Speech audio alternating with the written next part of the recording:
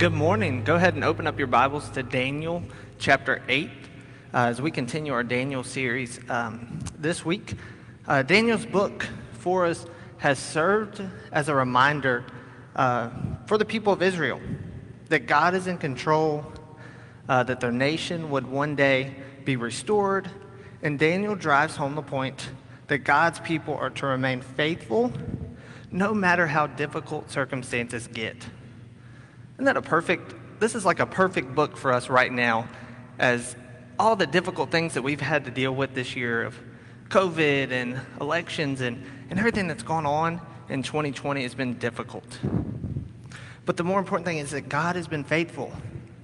And today when we look at Daniel 8, we're going to see just how faithful he is in preparing us for things that were going to happen and how he's going to prepare us for the future. A little bit of a recap. Daniel 1 laid the foundation that Daniel and his three friends resolved to remain faithful to God no matter what. And that's what the same thing is for us, is that our hearts to follow God before a trial arises. Because once the trial already happens, it's hard to kind of backstep and go, oh, now I need God. No, you want to have God before that trial arises, before it happens in your life. And we've had this chiastic structure, if we can show that as just a recap of what we've done. And we can look at chapters 2 and 7. They demonstrated for us that God is in control of the nations. The kings and all these kings, they're subject to God.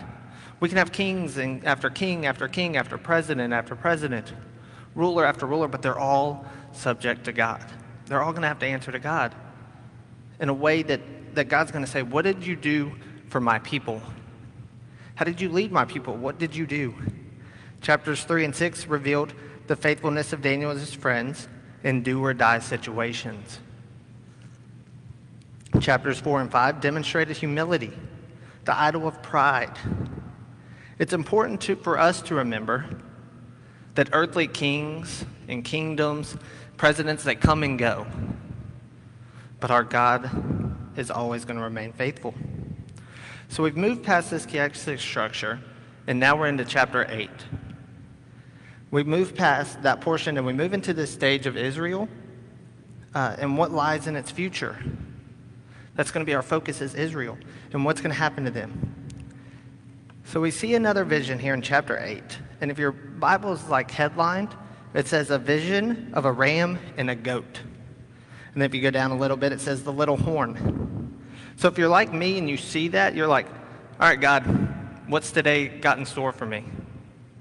What in the world am I going to learn from a ram? What am I going to learn from a goat? And what the heck is a little horn got to do with Scripture at all? When we decided this, we were actually going to just do the Daniel series in November and be done with it. But we said we can't fit the entire book of Daniel in 1 month. So we restructured it. And I got tasked with chapter 8, and so I went home, I read it, and I was like, all right, thanks, Chris. Appreciate it. No. I'm actually excited about it because I like the fact that as I was reading it, I may have been so confused, but it led me to go, God, what are you teaching me? God, what are you going to teach me, and how are you going to use me to teach this chapter? And I think that's important, is that your pastor is also learning something new at the same time that you are. That he's getting new things out of Scripture. It just shows that no matter how many times that we read the Bible, you can always pick something up out of it. You're going to be at a different stage in your life when you read something. You're going to be in different areas. So it's not just okay to go, I read the Bible once, I'm done, I can put it away. No, read it and read it and read it, because you're always going to be learning something. And that's what happened to me. So once again, I believe that Scripture has something to teach all of us. Sometimes it's obvious, and it just jumps out at you and goes, this is what I mean. Then sometimes you've got to sit here and you've got to go, Holy Spirit, help me. Help me understand this passage. Help me understand the things that you want to teach me, that God is trying to teach me. What does it mean for the audience at the time? What does it mean for me now? And we're going to look at that, what the Holy Spirit does exactly later on in our message. Before we jump into Scripture and we read it, let's take a moment to pray for our hearts to be open this morning to it. God, thank you for your word. God, thank you for the opportunity to be able to share your word. Thank you for the opportunity to be able to teach exactly what your word says. God, be with those that are in person, those that are online. God, that you open our hearts this morning, no matter how confusing the passage may be, no matter how confusing it seems to be. God, that you will teach us something, and that we could have it affect our hearts to where we can minister to others. God, speak to us through your word this morning. In your name, amen. So if you look at our chapter, it's about 27 verses. In the first 14 verses, it's split right in half, this chapter. The first 14 verses give you the vision that Daniel receives. And then the 15 through 27, it gives us the interpretation of the vision. So let's look at Daniel 8, verse 1. In the third year of King Belshazzar's reign, a vision appeared to me. Daniel, after the one that had appeared to me earlier. I saw the vision, and as I watched, I was in the fortress city of Susa, in the province of Elam.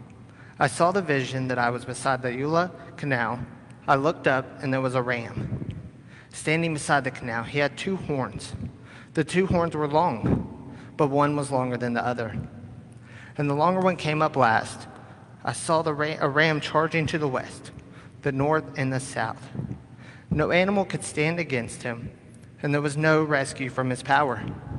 He did whatever he wanted and became great.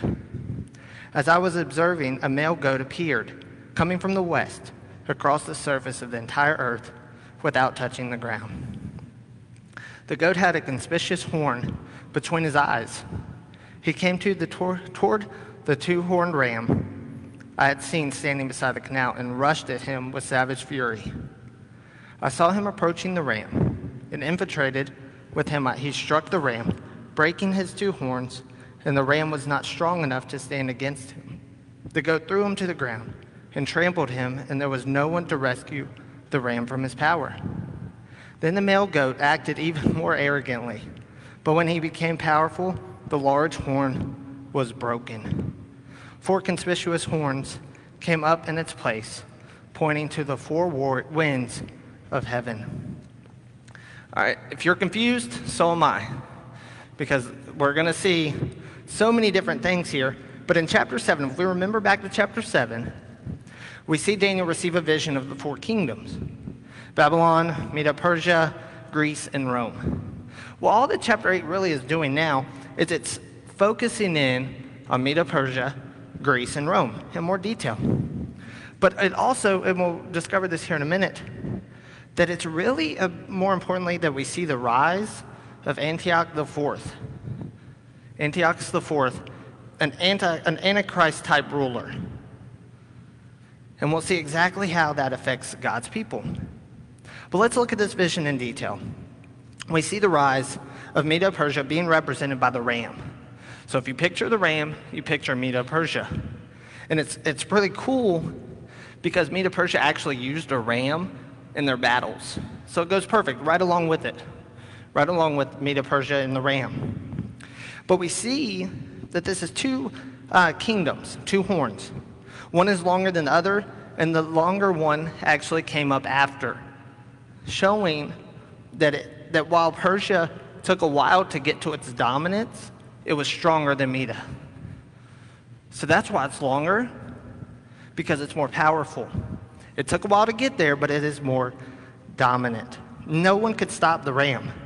I mean, it was going east, west, everywhere. It was going everywhere. It was attacking every single kingdom, taking over. It appears to be indestructible.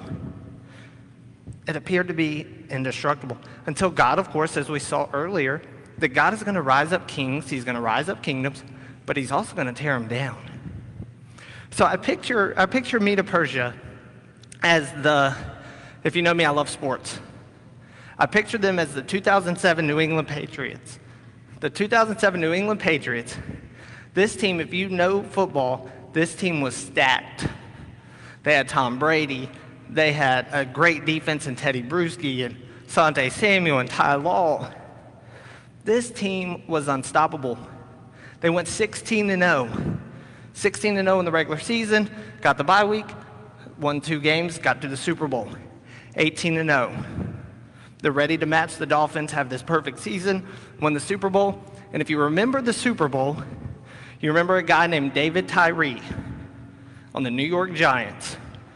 Minute left in the game, catches a 32-yard pass on the side of his helmet and goes down, and it's like, oh, the unthinkable's about to happen.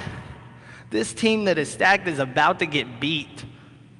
And they go in and they win the game. The Giants. Call them the Giant Slayers if you want. That's what they did. And this is the same thing that we see right here in Scripture. We see the next kingdom come in. We see the rise of Greece, and we see the rise of Alexander the Great.